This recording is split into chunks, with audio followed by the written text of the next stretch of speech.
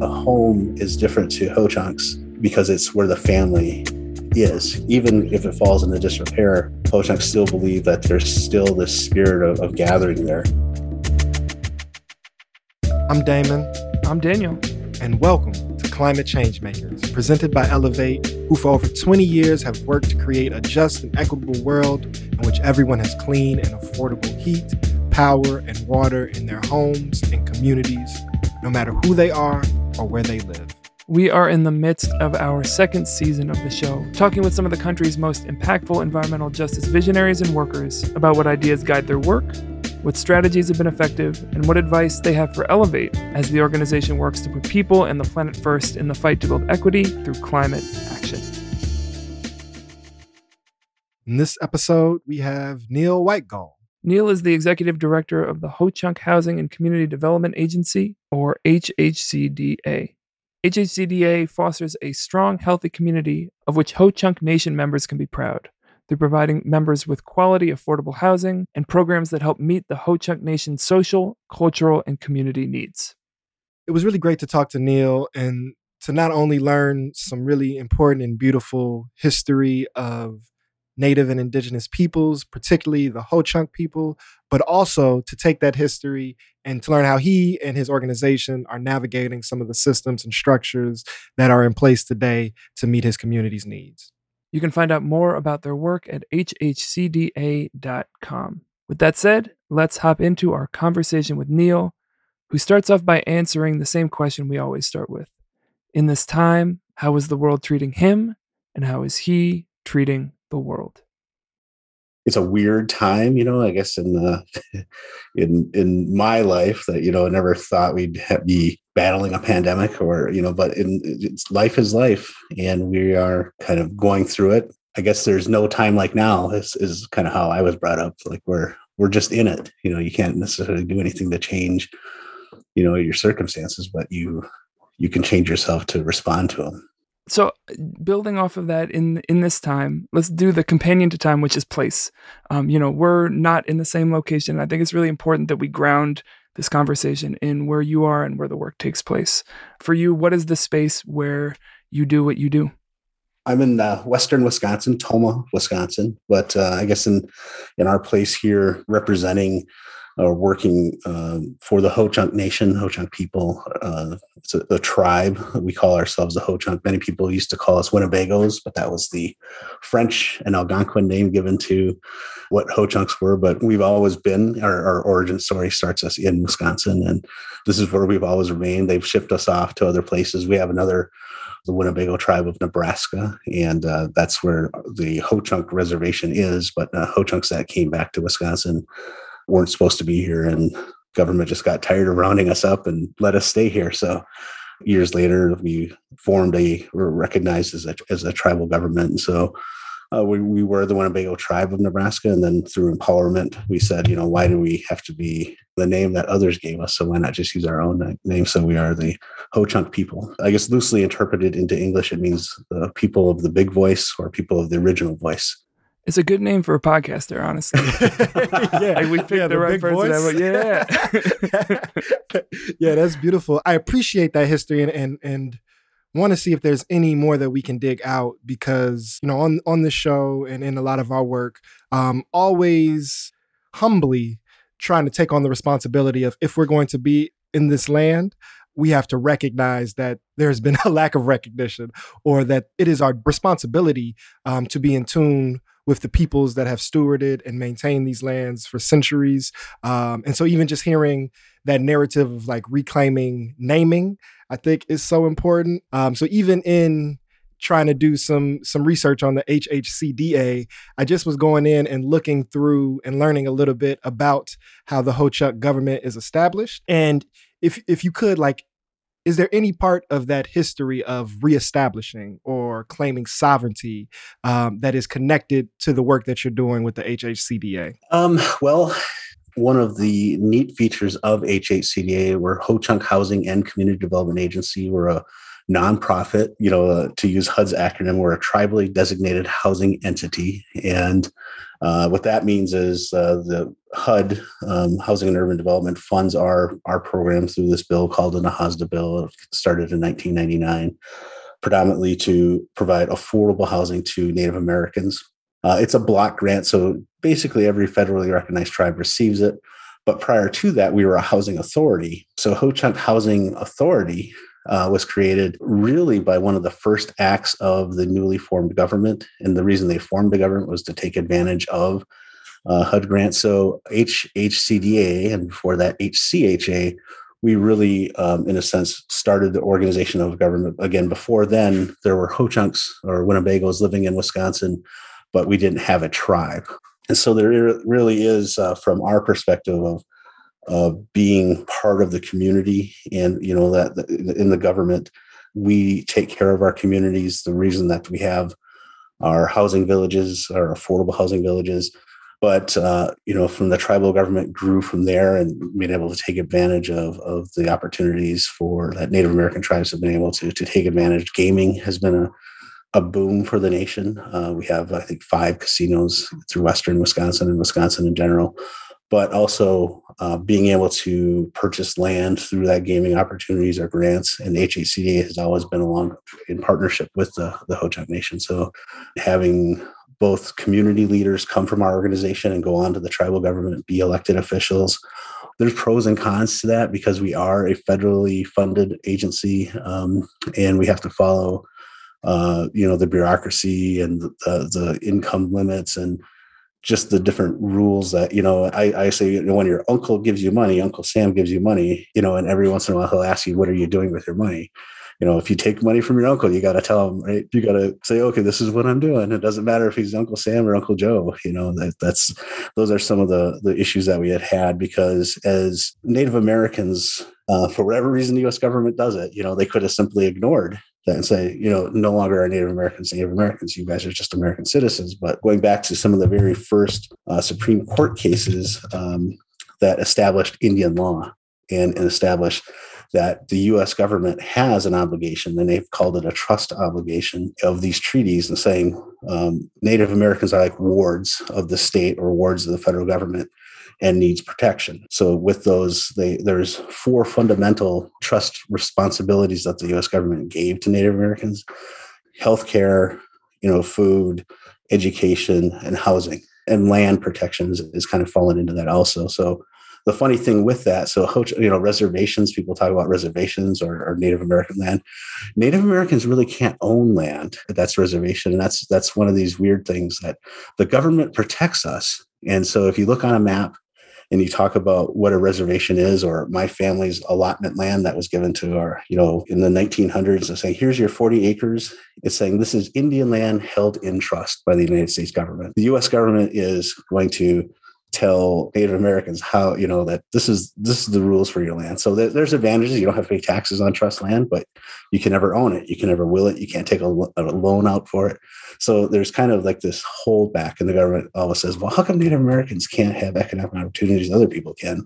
Well, for one, I can't take a business loan out. I can't take a second mortgage on my house to start a business. How much wealth is derived everywhere else in the country. I say this a lot. I think what you see now today, you see income restrictions for Native American housing. HUD, Housing and Urban Development, started 1968 in the War on Poverty, and somehow Native American housing got put into that. I think it was that way because if you go back 50 years ago, 60 years ago, there probably wasn't too many Native Americans that would be over income. And of course, the people at HUD are great people, and they do a great job, but their whole mission is to help low-income families. And so when you start saying, well, what Native Americans are a little different because we have economic opportunities, we have different people coming back, and if you have a reservation that was completely built with HUD housing, and that means you can no longer have any over-income families come back to the reservation because there's no housing availability, there's no loan programs for them, there's no housing programs. Or in a sense, if they income out, say they go to school or they do all the things you're supposed to do, that means no more affordable housing for those people because you can't rent to a person that's over income. Where else are they going to rent? They move outside the reservation boundary where there are rentals and there's houses that they can take mortgages out on. And so you always have this economic drain from your reservations. And that's one thing I always try to get the word out. In 1846, when the Ho-Chunk seeded, from Green Bay to Eau Claire, Wisconsin, and down by Galena and over to north of Chicago. So that big rectangle area that was Ho-Chunk area and a little bit into Iowa and Minnesota, when they seeded that property, that land, nowhere in those treaty documents did it say only low-income Ho-Chunks had to go.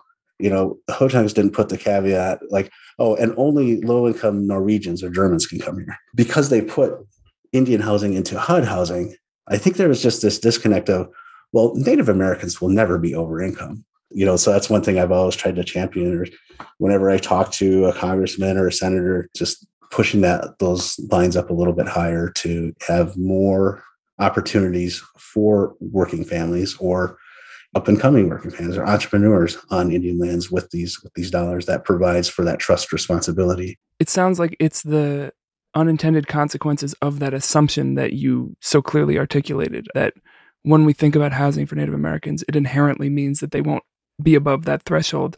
And the dangers beyond just the moral harm of that assumption, but also then what that does in limiting the opportunities for people to have communities where there is a range of income and people are able to look out for each other and build thriving communities. You mentioned the word trust a bunch, which I think is a very loaded word in this context. And for this language to be framed around that trust, it makes clear, at least to me, this contradiction that I see you navigating beautifully. We're receiving resources from an institution that is limiting through either intentional or bureaucratic means what can be done with that money. And then we see the implications of that on the people that we're in community with. How do you think about that contradiction? And where does this kind of balance of resources and sovereignty play out in your work?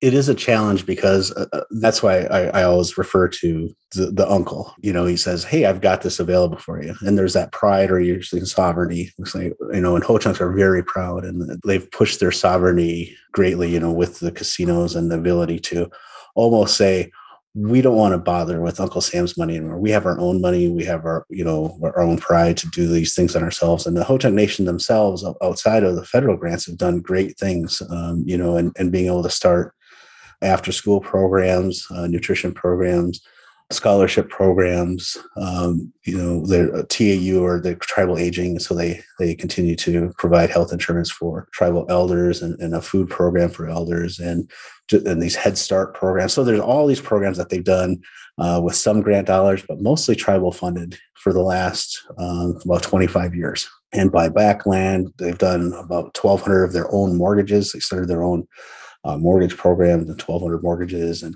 help people, without the federal funds. So there's always been that sovereignty or that pride. We can do this, but also in taking advantage of that, again, saying, well, if Uncle Sam is going to give us money, or if he's, here's a federal program, why not write the grants? Why not compete for them? And to go ahead and utilize that to go along with the nation is doing. And that's where part of what HHCDA has done, to tie into the topic here of solar panels. So we've used basically all of our solar panel development through grants. And even though our solar projects don't make as much sense if you are paying for it yourself out of your own pocket or taking a loan out, we had all these advisors saying, it doesn't make sense you're putting a 4 kilowatt system on one house and you have 90 houses close together. You should just tie them all together. But we wanted to again, use the federal dollars to say, well, we're more interested in providing savings for those low-income families. And so it might not make sense to somebody on the outside, but it makes sense to that family that's saving $30. And that $30 a month is $30 a month that they can use for something else. They can buy toothpaste, or they can buy they could buy more Burger King for breakfast or whatever they're going to use those funds for. But I think that's how we've looked at kind of balancing, well, we're taking federal dollars and we don't want to be beholden to federal dollars, but we've been able to take advantage of that from developing our more housing units, putting more money in our parks and in our roads and our sidewalks and some of those community activities. So I do appreciate hearing the way in which your agency is working to like very practically deal with the economic realities of your community and your people. I want to like take a bigger step out and talk about the land a little bit. I really appreciate the narrative of reclaiming and rebuilding a connection to a land from which your people were historically displaced, and all of the development and infrastructure to like sustain and build community. And I think usually in other spaces, when folks talk about development, land is seen as like an absence or a capital investment where just building can happen. And with that, we've seen a lot of harm or a lot of counterproductive efforts in terms of the entire environment and health of all organisms and even people relative to the land. So I'm curious, with this history and with this deeper connection, when you're doing some work of development, is there ways in which HCDA or the larger community approaches development in a way that has a deeper reverence for the living organism that is the land that we depend on?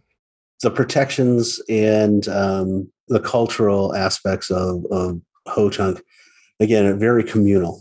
We kind of do everything in preserving the little land that we actually have as a people. We can buy land, fee simple land, or just, the regular land right down the road next to Walmart.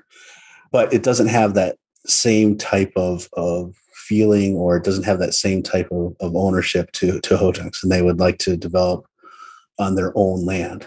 So they do a lot with environmental protections. Of course, we go beyond.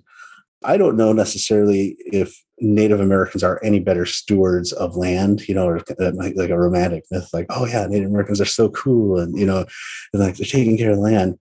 But what you have is that connection, because land is so valuable. It's almost that ownership side is true. Like we hear Native Americans never really thought they owned the land anyway, that this is just a place that they lived on. And, our houses aren't that wealth. It really, a home is different to Ho-Chunks because it's where the family is, so it becomes like this intergenerational home or place. Even if it falls into disrepair, Ho-Chunks still believe that there's still this spirit of gathering there. And so you'll see these houses and it looks like, man, what's that old house that nobody goes in over there? Shouldn't they tear that down? And it's just left to go back to the earth in a sense. And that there's traditional guidelines or traditional rules that say you shouldn't destroy an old house. You should just let it go back because these generations before are still gathering there. And so we're losing a little bit of that as you get on, and then people call it, well, that's an abandoned house, and there's rodents and stuff that live there. But part of that teaching of why these things are important to us, and maybe that's the good part about not having a value of being able to sell that land or being able to sell that house. And it's kind of a shame because some of the things that I'm teaching, part of HHCDA, is the value of a house and why you should be a homeowner and not a renter, because you're going to build equity, and it's the single most investment you're ever going to make, and that kind of takes away from some of those meanings to creating that home on our tribal lands. And part of that is another reason they see a lot of our tribal members, when I do give them that training, they're saying, well, maybe I shouldn't build on my family plot. Maybe I should build in town because I can build more equity. I don't know if you would call it reverse gentrification, but so you have people like kind of like, oh yeah, it makes more sense to move into town, and not live here. And where we're trying to say, well, no, that we want you to have an investment in this community. We want you to be able to show, you can build a house and you can have this Ho-Chunk dream. I don't say an American dream, but you can do it right here on your own land. And there is a pride. So Ho-Chunk stories go back 3 ice ages. And if you talk to geologists, well, that's impossible. 3 ice ages is 25,000 years. And, but there's Ho-Chunk stories that have been carried on. And so other geologists say, well, mostly the longest it could be is 10,000 years ago. So even if you say back before Ho-Chunks were Ho-Chunks, 10,000 years. My family has this airship land, or my boys and I go hunting along the Black River. And so there is that power that we have that's connected, that 10,000 years ago, my forefathers were hunting in this same spot, or working or building or toiling. And to say, well, yeah, well, I don't hunt with a stick, bow, and an arrow that I made myself. I bought it at the sporting store, but we're still getting to enjoy. And I think that's lost on a lot of maybe even people that aren't thinking like, wow, like here's this land that because the federal government says I can hunt it and own it, that this is the land that still at least 10,000 years ago, my forefathers were here kind of doing the same thing and probably being mad that their sons missed a deer also, They stepped in some mud and went up to the ankle. They're sloshing through. Yeah. There's that connection that we have, and I think to my daughter-in-law, and it's really weird because I never thought like this before. My daughter-in-law, she's a non-Ho-Chunk, and she's a great young woman. And her dad on the other side of this Black River, grandfather came from Norway, was an immigrant, and was able to set up a homestead and pile land. And so we were hunting on their land.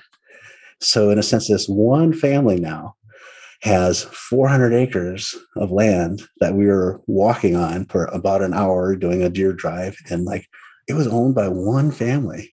I never thought about it before. Wow, this is the difference between immigrants coming to America or people that have been here forever, when we've got our one spot. But I think the neat thing to think about, though, not bitter about it, but it was just kind of really made me think. So my grandchildren, even from this non-native lady, Norwegian immigrant, my grandchildren will be still here and hopefully in the same community. And that the Ho-Chunk way of life, it doesn't matter, it's not like what the government calls us, it's what we teach our children.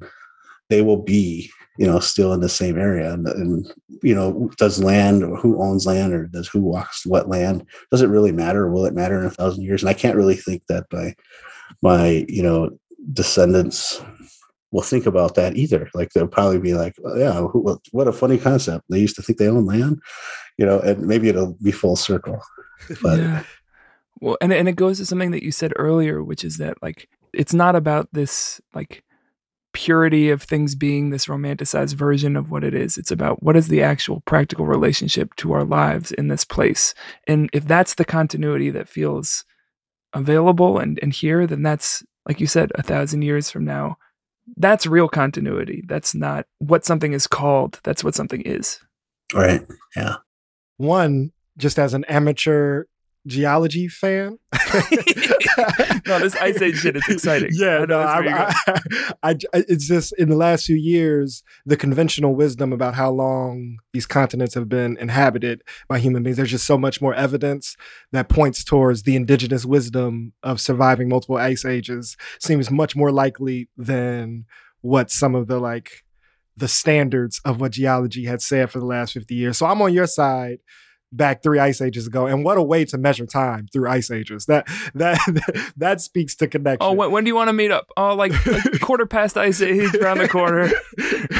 and also just a quick thing that I heard that I don't know if it's a real thing yet, but the idea of reverse gentrification is something that just really excites me and tickles my fancy. I don't know if that's something that we're manifested yet, but just as a goal of we need to reverse gentrify or reverse the process of gentrification. Just that language was something I didn't want to move past. That excited me. And again, another rabbit hole. So this whole, I think it's Ice Age 2. The film? Yeah, the film, the kids show.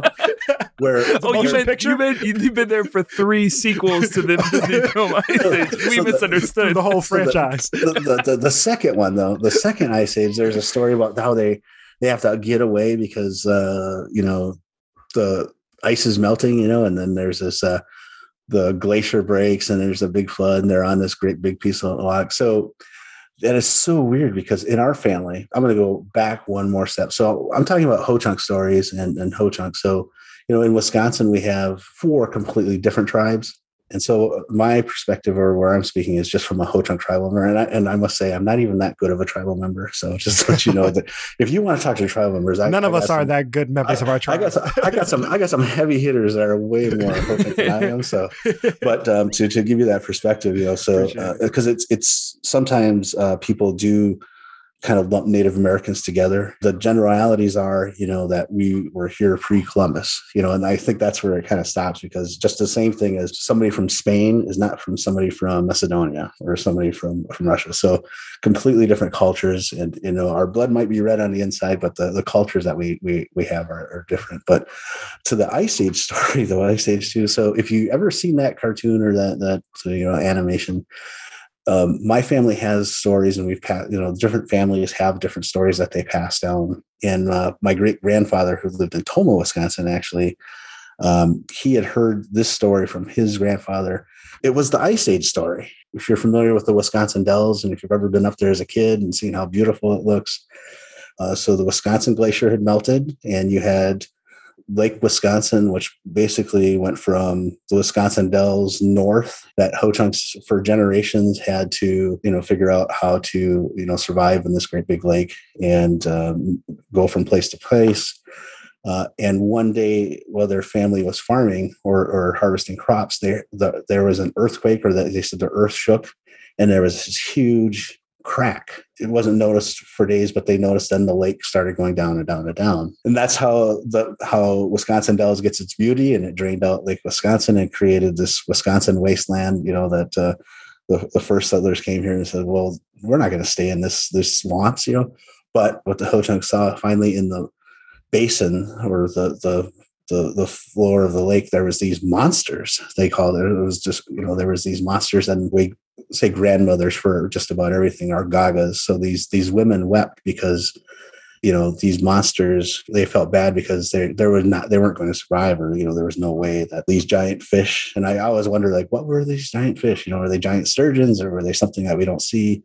And they had advised these grandmothers, these gagas, had advised the men don't eat them, like just take what we normally take. And so, but Ho-Chunks in Ho-Chunk history have always done the wrong thing. So we talk about the stewards of the land. So we've always done the wrong things, culturally. And maybe that's just the stories that are relayed back to us of saying, like, don't do that because you guys, so the practical nature of we learn by mistakes instead of by doing. And so these ladies had said, that's wrong. Let the earth reclaim these bodies. Let them go back. And so Ho-Chunks then were plagued for generations after that.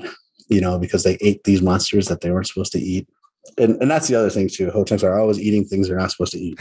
These cautionary tales, like, I can understand, you tell a kid, hey, don't eat what you're not supposed to eat because you'll be plagued for generations. They're like, all right, fine, I won't eat my dessert first. Like, I get it, But the funny part, if you watch the Ice Age story, it was almost the same thing. Like, there was these monsters chasing these monster fish that were woken up, and they were chasing the lion and the mammoth. Mm-hmm.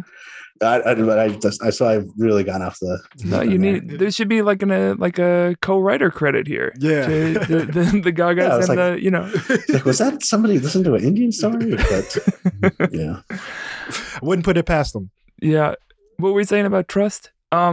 So as we get out of here, I want to end with the same question that we've asked all of our guests, which is, for organizations like Elevate who are trying to figure out how to take the tangible tools that they have and provide those tools for people in different parts of this land, what advice or guidance or, experience have you gained through your work that you would wish an organization like Elevate would take into what they do? It seems like for affordable housing, you get, I don't want to say, every traveling salesman that has the next greatest, it's like, space blankets for your attic, and magnets for your electric box and dome houses, and you get all these like space age things, like, oh, this is going to be the next great thing. And even credible solar projects, we're going to go to microinverters and, here's a high efficiency thermal solar collector that does both, and it keeps your thermal panel cool for more efficiency. So you always have like the coolest products forward, but I think we're, the advice to Elevate, what we've seen and we're trying and tried, for years and years to develop a sustainable house that has, low VOCs, that has as close to net zero as we can.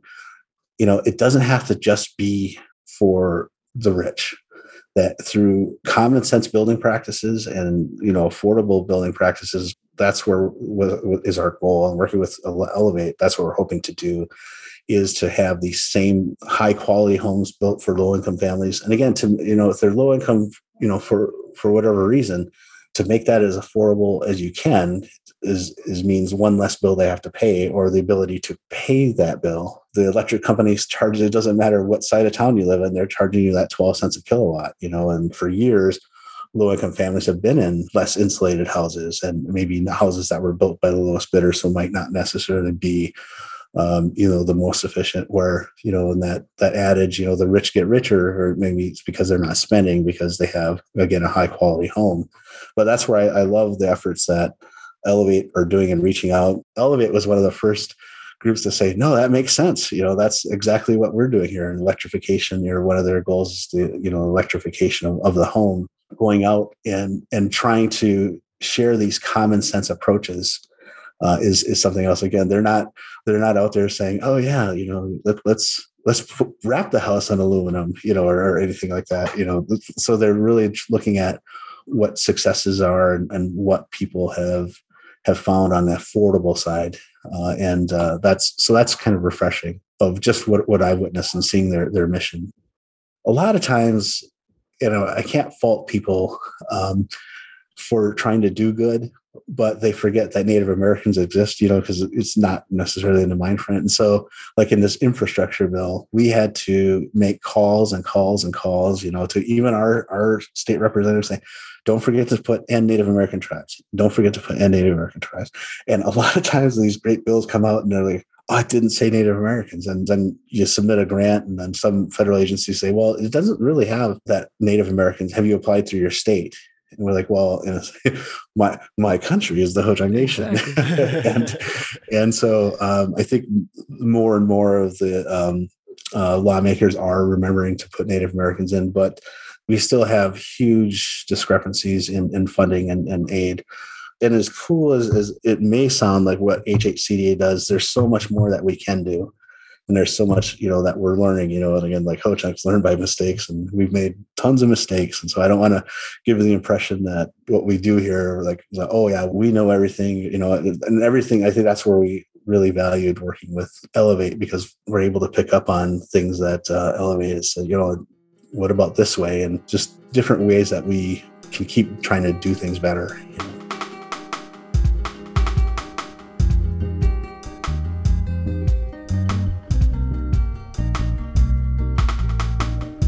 Big thanks to Neil Whitegold for chopping it up with us on this episode of Climate Changemakers. Once ice ages are getting referenced, that means we've gone there. So really appreciate Neil for all of his knowledge and expertise in the work that he's doing. I was really interested in some of the tensions or contradictions that he's talking about working through, particularly that notion of ownership, of how that may not actually align with some of the ideals and historical traditions that came to this land before colonization, but also the practical need for folks to take care of their families, take care of their households, and to build wealth in a society with a particular economy. Yeah, and I love combining that practicality with this 1,000-year vision of what's actually going to be important. I thought that was really beautiful. Like we said in the intro, you can find out more at hhcda.com. Make sure that you subscribe to Climate Changemakers wherever you get your podcasts. You can also subscribe to our other show, Airgo, AIRGO, wherever you get your podcasts. Just type that in. Support the work of Elevate at elevatenp.org. And we'll be back with a couple more episodes in this second season of Climate Changemakers. Much love to the people. Peace.